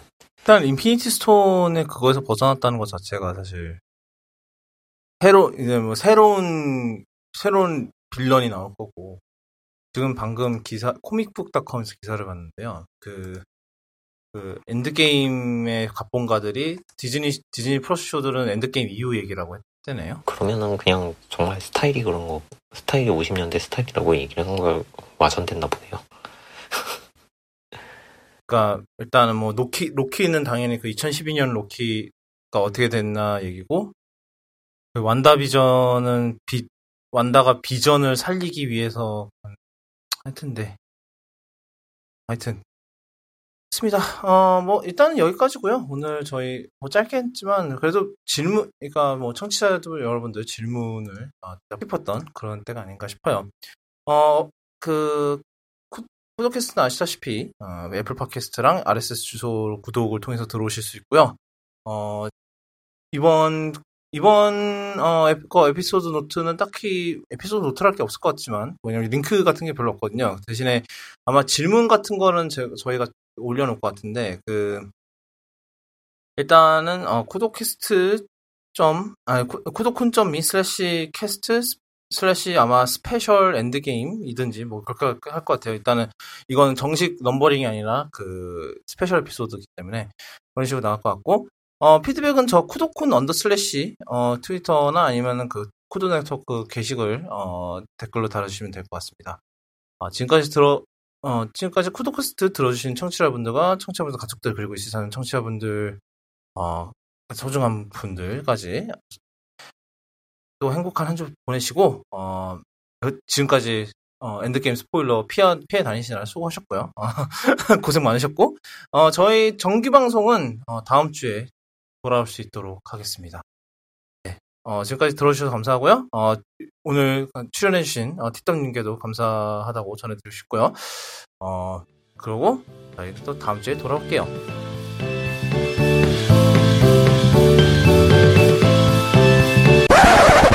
이 부분이 편집이 어떻게 들어갈지 모르겠는데요. 먼 미래의 나야 힘내. 그냥 그거 하시면 돼요. 왜 이렇게 스크래치 나고 난 다음에. 사실은 저희가 이 부분을, 첫 번째 녹음 후, 며칠 만이죠? 지금 저희가 첫 번째 녹음을 토요일 날 했나요? 네. 일요일 아니에요? 한국 시간 일요일, 여기 시간 토요일이요.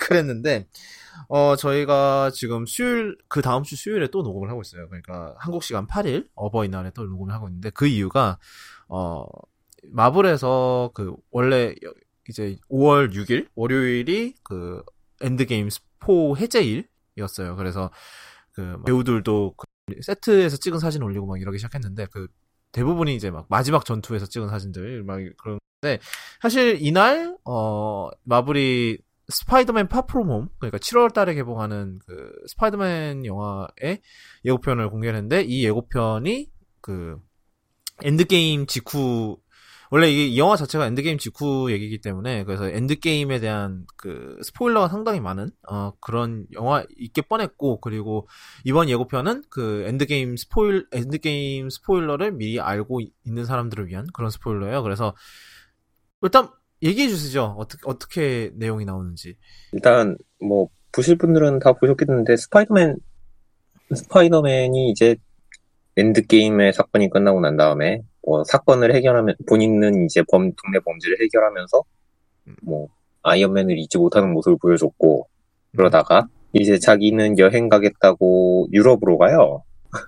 그래서 유럽에 갔다가 갑자기 유럽에 찾아온 닉 퓨리를 보고서는 닉 퓨리가 이제 다른 차원에서 온 히어로라면서 미스테리오를 소개시켜주죠. 그래가지고 미스테리오가 유럽을 지키면서 자기네 차원으로 돌아가려고 하면서 스파이더맨은 이걸 어시스트 해야 되는 이제 스파이더맨의 차원의 대표 히어로로 참가를 하게 되는데 본인은 엄청 하기 싫어하는 눈치죠. 그러면서 이제 네, 그렇죠. 자기는 수학여행을 온 건데 수학여행 왔는데 왜 자꾸 이러시냐며 이제 캡틴 마블이나 다른 사람은 못 쓰겠냐고 뭐 그런 식으로 얘기하는 모습을 보여주던데 그러다가 이제 결국에는 어찌저찌해서 본인이 다음 위치를 생각하고 뛰어드는 모습으로 영화가 그려질 것처럼 그려지더라고요. 사실 일단은 첫 번째 예고편이 한 2달 전? 3달 전에 나왔는데 그때도 미스테리오가 약간 선역으로 그려지는 것 같아서 그 부분이 네네. 좀 놀랍다는 부분이 많았었어요. 그때도. 갑자기 얘가 왜 저기서 왜 나오지 하는. 미스테리오가 나올 거란 얘기는 있었죠. 네, 있었는데 갑자기 갑자기 뭐 몰튼맨, 샌드맨, 하이드로맨 나오고 갑자기 저기서 얘를 막아서는 게 미스테리오니까 제가 왜 저기서 나와? 예, 그런 느낌이었는데 이번 예고편에서 좀 설명이 나오기 시작하죠. 그때 알고 보니까 다른 차원에서 온 미스테리. 833 차원에서 오셨다고 합니다. 예. 그러니까 이 멀티버스, 그러니까 MCU에도 멀티버스가 있는 거다라는 게 이제 사실상 확인이 된 건데, 그러니까 이 미스테리오, 여기에 나오는 미스테리오는 그 다른 차원에서 온 그 미스테리오라는 게 밝혀지는데, 이게 어쩌다가 우리가 이 다른 차원을 발견했나라는 그런 의문이 나오죠. 네. 지금 뭐 예고편에서는 타노스가 핑거 스냅하면서 뭐 차원에 구멍이 뚫렸다 뭐 이런 식으로 얘기를 하던데, 제 생각에는 얘보다는 이제 엔드게임에서 이들이 저지른 타임 하이스트가 더 원인이 크다고 생각을 하거든요. 몇 가지 그거를 균열을 만들어냈으니까 네. 최대한 뭐 조용히 처리하겠다고 하긴 했으나 뭐 일단은 그 네뷸라 때문에 타노스한테 과거의 타노스한테 들키면서 다 꼬이기 시작했죠, 거기서부터. 네, 그러면서 아마 사고가 이제 걔가 이제 뭐 에인션트 원이 설명하기로는 인피니티 스톤이 하나 빠질 때마다 그 차원을 지켜주는 존재가 사라져서 조금씩 위험할 거다라고 얘기를 했는데, 돌려놨어도 그 사이에 무슨 일이 벌어졌는지는 아무도 모르는 거죠, 사실.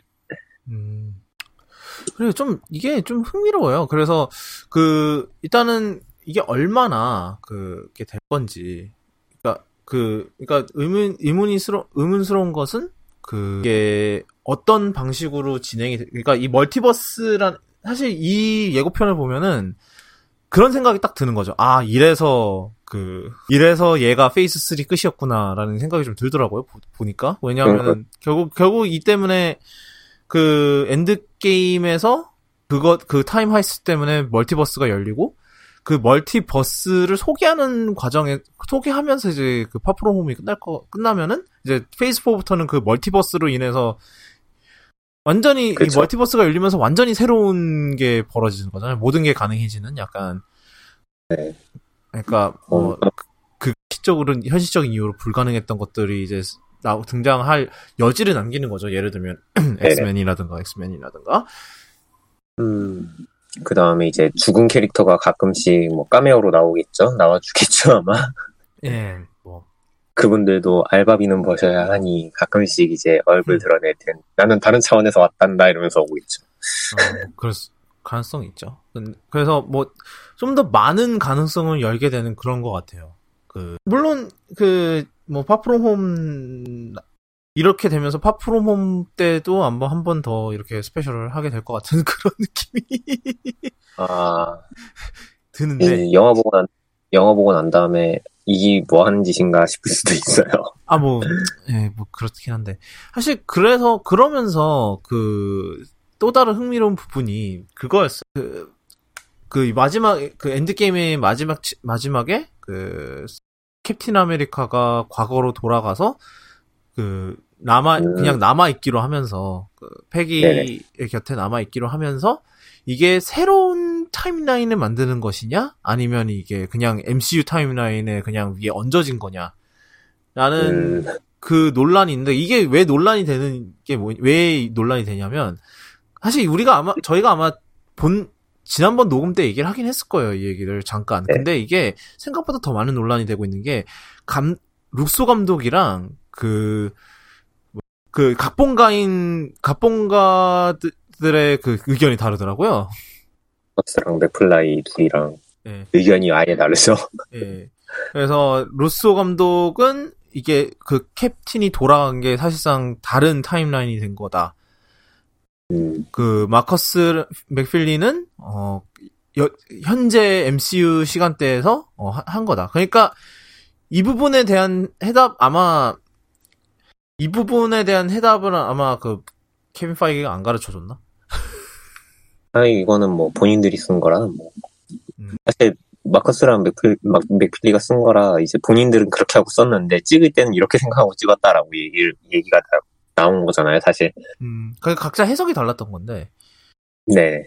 근데 사실 뭐 그게 해석이 다르다고 해서 사실 영화 자체는 별로 상관이 없긴 한 게 굉장히 짧게 나와서. 네, 뭐 그렇게 뭐 이렇게 문제될 장면은 아닌데. 네, 근데 그건 있죠. 이게 제 생각에 이게 또 멀티버스랑 좀 엮여지는 것 같아요. 네, 그런 것 같아요. 그러니까 여기서는 사실상 그 백투더퓨처의 그런 그러니까 뭐 다른 타임라인이라는 게 사실상 제 생각에는 이게 지금 이 파프롬 홈에서 그 제안하듯이 사실상 그 대체 평행 우주로 이제 사실상 만들 거라는 소리거든요. 그러니까 이게 네. 캡틴이 돌아가서 패기랑 함께 지내는 게 그 평행 우주였는지 아니면은 그냥 현재 616이었는지 그거죠, 사실. 아마 그게 있다면 차이가 난다면 루소네가 주장하는 그 다른 타임라인이 있다고 하면 그 타임라인에서는 아마 캡틴 아메리카가 활발하게 활동을 했을 거예요. 늙을 때까지. 그러니까 그렇죠. 실드 창립부터 시작해서 쭉 늙을 때까지 아마 활동을 했을 거고, 이제 각본가들 말을 따르면은 이제 캡틴 아메리카는 정말로 편안하게 아내와의 삶을 살았다라는 식으로 이야기가 정리가 될 거고. 그리고 근데 제 생각에는 오히려 그 각본가들 얘기가 더 말이 된다고 생각을 하는 게 사실상 왜냐면 그 이유가 사실 when 생각을 해보면 사실 그 캡틴 아메리카는 자신이 그 편한 삶을 원해서 돌아간 거잖아요. 돌아가서 과거에 살기로 한 거잖아요. 그렇게 생각을 해보면은 그 가능성이 있지 않을까. 그 현재 타임라인에서 그냥 조용히 지냈을 가능성이 있지 않을까. 네. 물론 뭐 가끔씩 그 패기의 일을 도와줬겠지만, 그리고 뭐 각본가 인터뷰에서 이런 얘기들이 나왔더라고요. 만약 그렇게 사는 스티브의 삶은 어땠을까요? 라는 질문에 그 각본가들이 얘기했나? 아마 패기는 돈 벌러 나가고 스티브는 얌전히 집에서 전업주부 일을 했을 거라고 그렇게 얘기하던데. 그 사람들이 그 에이전트 카터 작가들이에요. 예, 그렇더라고요. 그래서 자비스도 등장하는 것 같다고 그러던데. 네네. 아마 본인들이 만든 거라서 본인들이 잘 얘기했을 것 같은데, 저도 사실 각본가들 편이거든요. 원래는 처음에는 이제 루소네 말이 맞지 않아 하고 생각을 하다가 저는 이제 머릿속으로 생각을 했던 게, 그렇다기에는 너무 다른 차원에서 살고 왔다면은 아까 말씀드린 것처럼 그 게임판에 치고 실드 초창기 멤버를 하고 나왔을 것 같아서 그러면은 편안한 삶을, 말씀하신 거랑 똑같아요. 편안한 삶을 살려고 했다는 거랑 전혀 맞지 않을 것 같아서.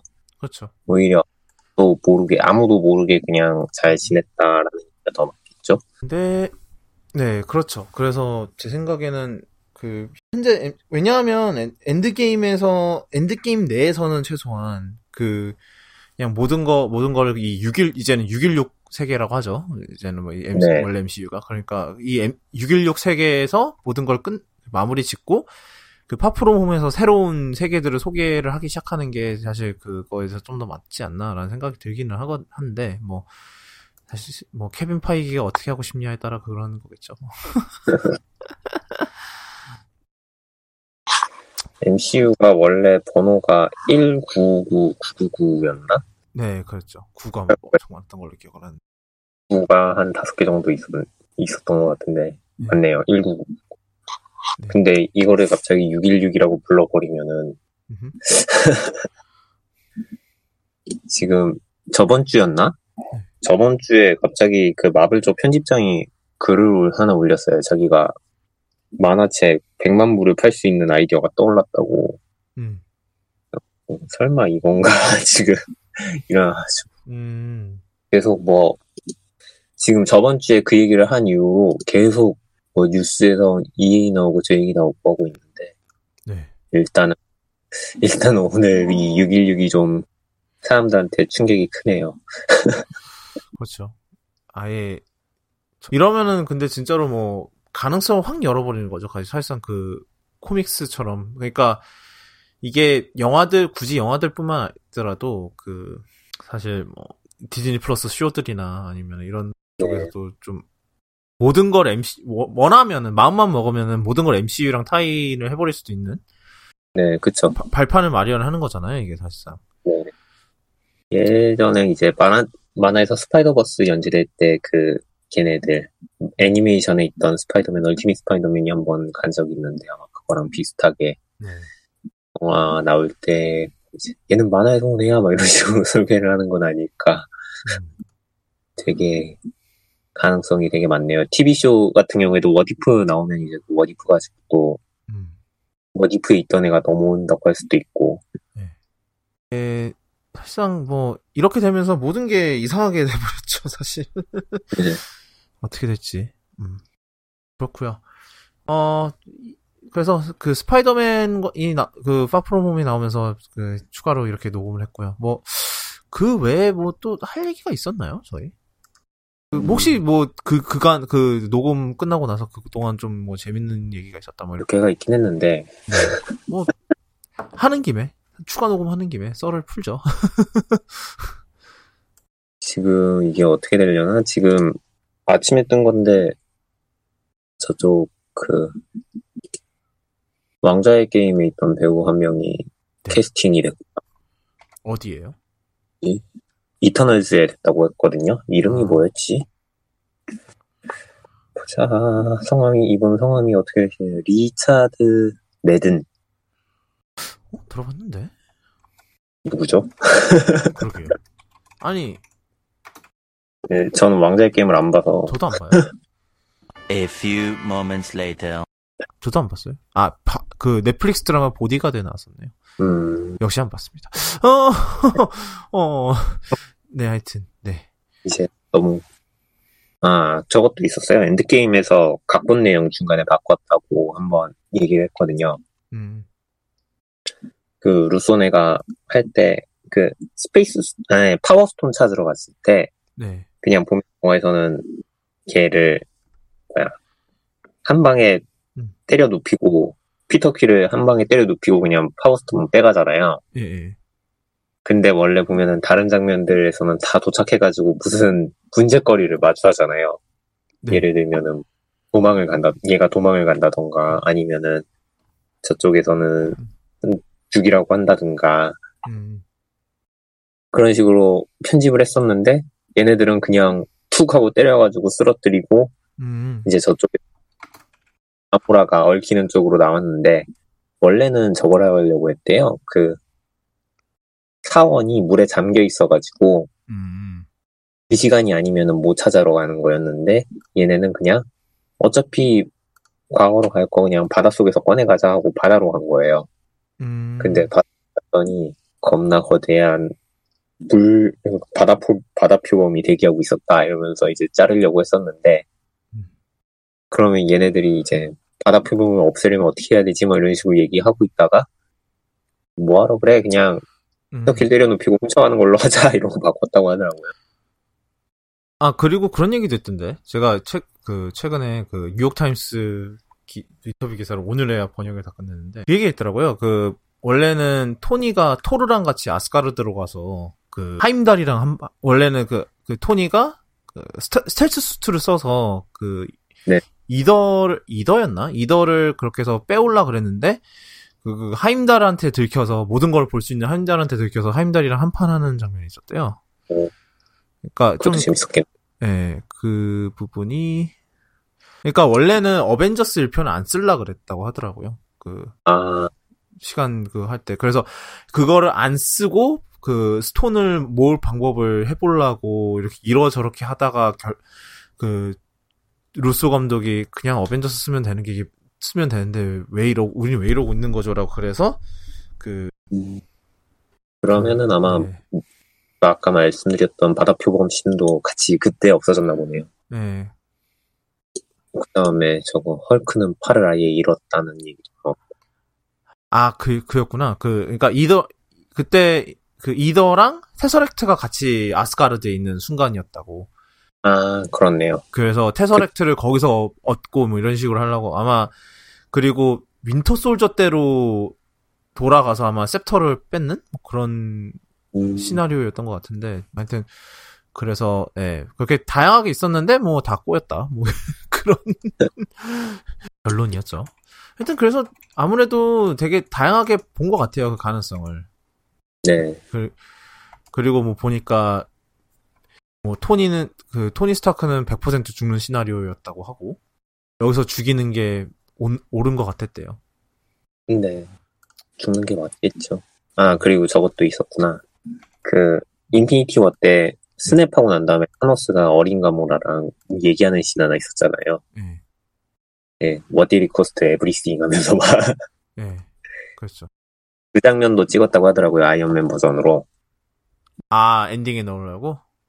네, 엔딩에 넣으려고 그 장면에다가 이제 캐서린 랭포드인가? 그분도 이제 넷플릭스 드라마에 나오셨대요.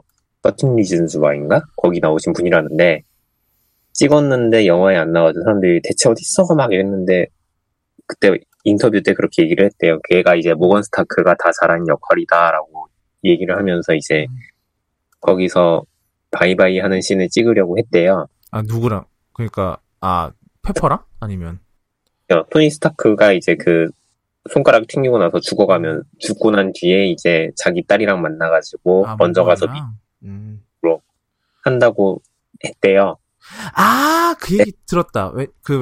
거기에 좀 잘한 모건 역으로 나오는 배우가 있었다던데. 네, 그 사람이 아까 그 캐서린 랭포드라고 이제 그 13 Reasons Why에 나온 사람인데 그 사람이 이제 딸 역으로 나와가지고 뭐 아빠 용서한다, 뭐 먼저 가는 거 용서한다, 뭐 이런 식으로 한다는 씬을 찍었나 봐요. 그리고 그거를 시사를 했대요. 아, 시사를 했는데 완전 개판 났나요? 시사를 했는데 그걸 보고 난 다음에 저기 뭐야? 이러면서 토니 스타크는 다른 세계로 가서 살아있는 거야? 뭐 이런 식으로 난리가 났어요. 혼란만 더 가중시켰구나. 네, 누군지를 모르니까. 그리고 뭐 대사도 되게 애매하잖아요. 보면 인피니티 워 때도 뭐를 걸었니 이래서 모든 걸 써버렸단다 막 이런 식으로 얘기하고 끝났는데 아마 거기도 크게 대사가 다르진 않았을 것 같아요. 제 생각에는. 그러니까 아마도 이제 뭐 당신을 용서합니다 뭐 이런 식으로 대사가 나왔으면 용서한다는 건 살려준다는 얘기인가 막 이런 식으로 해서 사람들이 더 혼란시키니까 삭제한 거 아닐까 싶더라고요. 그거를 그래가지고 아마 그 테스트 오디언스 모아놓고 상영했다가 이 결말을 이해를 못하겠다 그래가지고 뭐 뺐다고 그냥 죽고 안 나오는 걸로 했다고 하더라고요. 그리고 그 부분도 얘기가 많았었잖아요. 토니가 죽은 거에 그러니까 토니가 죽고 그렇게 장례식을 치른 거에 비하면은 나타샤는 굉장히 네, 맞아요. 너무 초라했다고. 그래서 뭐 트위터에서 보니까 뭐 이것도 무슨 그런 차별이냐 뭐 이런 얘기가 그런 성차별이냐 이런 얘기가 또 나오던데. 근데 그건 또 이제 루소가 일을 키웠잖아요. 아, 그래요? 루소가 인터뷰에서 그거에 대해서 얘기를 했더니 루소가 인터뷰에서 나타샤는 스파이라서 비밀이 많은 사람이라서 장례식도 비밀스럽게 장례식을 공개적으로 치를 수가 없었다 뭐 이런 식으로 얘기를 했대요. 근데 생각해보면은 저희가 윈터 솔저 때 나타샤가 실드 정보 다 까면서 얼굴 까고 다 깠잖아요.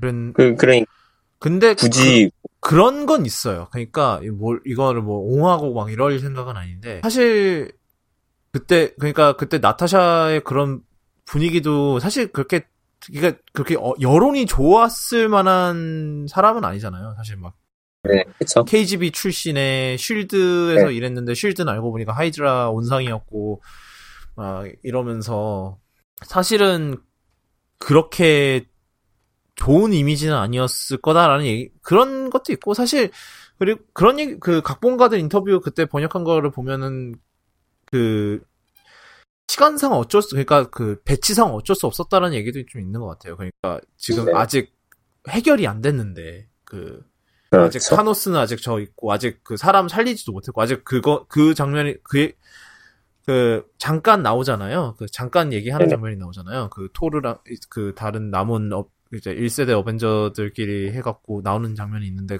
그러니까 그 각본가들도 좀 어느 정도 우려를 했대요. 너무 빨리 넘기는 게 아닌가라는 그런 걱정을 했는데 생각을 해보면 아직 완전히 갈등이 해결된 게 아니라서 아직 타노스 문제 아직 역스냅도 아직 안 했고 아직 살리지도 못했고 아직 그 시점에서는 그래서 제 생각에 그 내러티브를 계속 드라이브를 해야 되니까 뺀 것 그 부분을 좀 축소를 시킨 것 같아요. 그 그 나타샤를 추모하는 부분을 좀 줄인. 그리고 이제 어제 이제 그거 뜨면서 이제 동시에 똑같이 나온 게 그거잖아요. 얘네가 파프로몸에서 이제 또 아이언맨을 계속 추모하고 그러는데 그러면은 아이언맨은 뭐 이거 3년상까지 치러줄 거냐. 나타샤는 뭐 이런 얘기가 나왔나 봐요. 정확하게. 뭐 나타샤는 이제 자기 영화에서 나오면서 추억하는 쪽으로 갈 것 같긴 한데 이제 이걸 어떻게 추억하는지는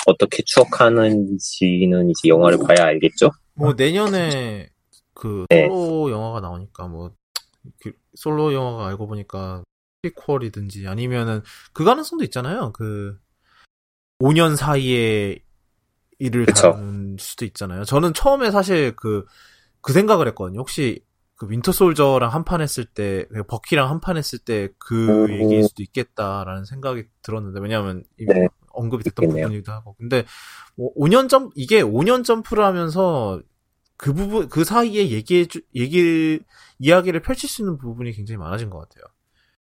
만약에 네. 하고 싶다면. 그러니까 이미 뭐, 제 생각에 뭐, 아이언맨 얘기는 다시는 안 할 거고. 네.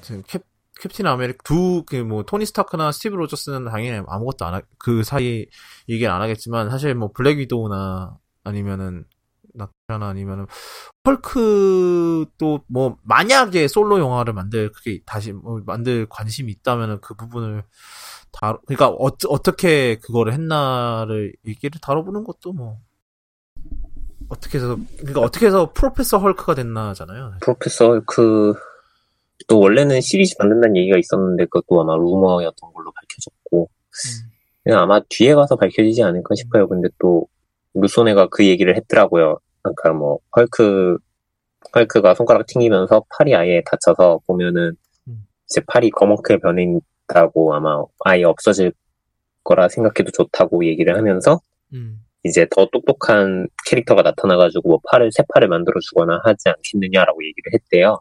이제 그러면 이제 또 거기에다가 이제 새 캐릭터들을 소개할 목적으로 헐크가 나올 수도 있는 거긴 한데, 누가 나올지. 원래는 가장 컸던 게 그거잖아요. 홈커밍에서 어벤져스 타워를 빼면서 새로 이제 빌딩 주인이 바뀐다고 했을 때 그 빌딩을 판타스틱 4가 산다는 얘기가 있었는데, 뭐, 그거는 아직 정확하게 모르겠고. 일단, 차원이 뚫리면서 나오는 것도 그럴 것 같고요. 일단은 얘기들 보면은 새로 캐릭터들 소개할 때랑 뭐 하는 것들 볼 때 이제 엔드게임을 기점으로 시작해서 이제 엔드게임 때문에 태어난 초능력자도 있을 것 같고요. 느낌상. 아예 없진 않을 것 같고. 그다음에 다른 차원에서 넘어온 애들도 하나둘씩 생길 거고. 그 얘기도 있더라고요. 그 다음에 그 파프몸에 나오는 닉퓨리가 아닐 거라는 썰이 하나 또 있더라고요. 아, 그래요? 네, 스파이더맨 빌런 중에 저기 카멜레온이라고 있는데, 네, 얘는 근데 배우가 캐스팅까지 됐는데 예고편에는 안 나왔어요. 그래서 얘가 그냥 저번처럼 그냥 동네 깡패역으로 나올 거냐 뭐냐 지금 얘기하는데 갑자기 닉퓨리가 사실 카멜레온 아니냐, 쟤는 가짜 아니냐 이러면서 모든 만물 빌런선을 들고 일어나서 이제 미스테리오도 사실 빌런인데 착한 척하고 있는 거 아니냐 이러고 다 팀으로 와가지고 사기치고 있다 막 이런 얘기를 하고 있더라고요.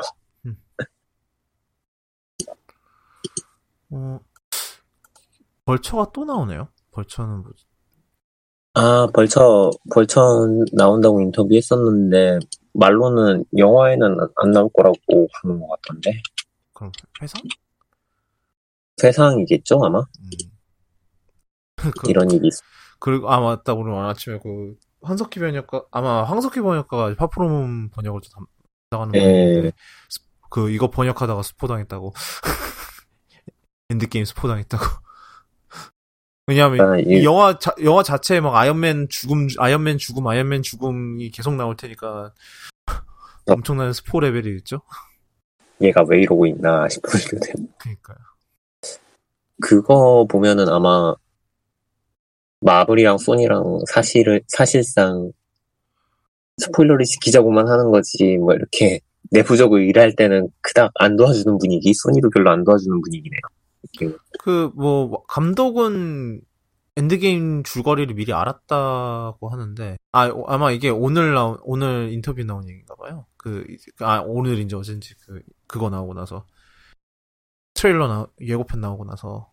네, 뭐, 오늘 여기까지 하도록 하고요. 잠깐 또 이렇게 또, 추가 녹음 하시느라 또 고생 많으셨고, 또 아마 파프로몸이 워낙 이런 새로운 페이스북 셋업을 많이 할 것 같아서 아마 그때 또 얘기를 또, 네. 하게 되지 않을까, 이렇게 생각을 해보네요. 네, 30분 정도니까, 이게 진짜 끝이고요, 여러분. 저희 또 다음 주에는 저희 정기 방송으로 돌아오도록 하겠습니다. 또 다음 주에 뵐게요.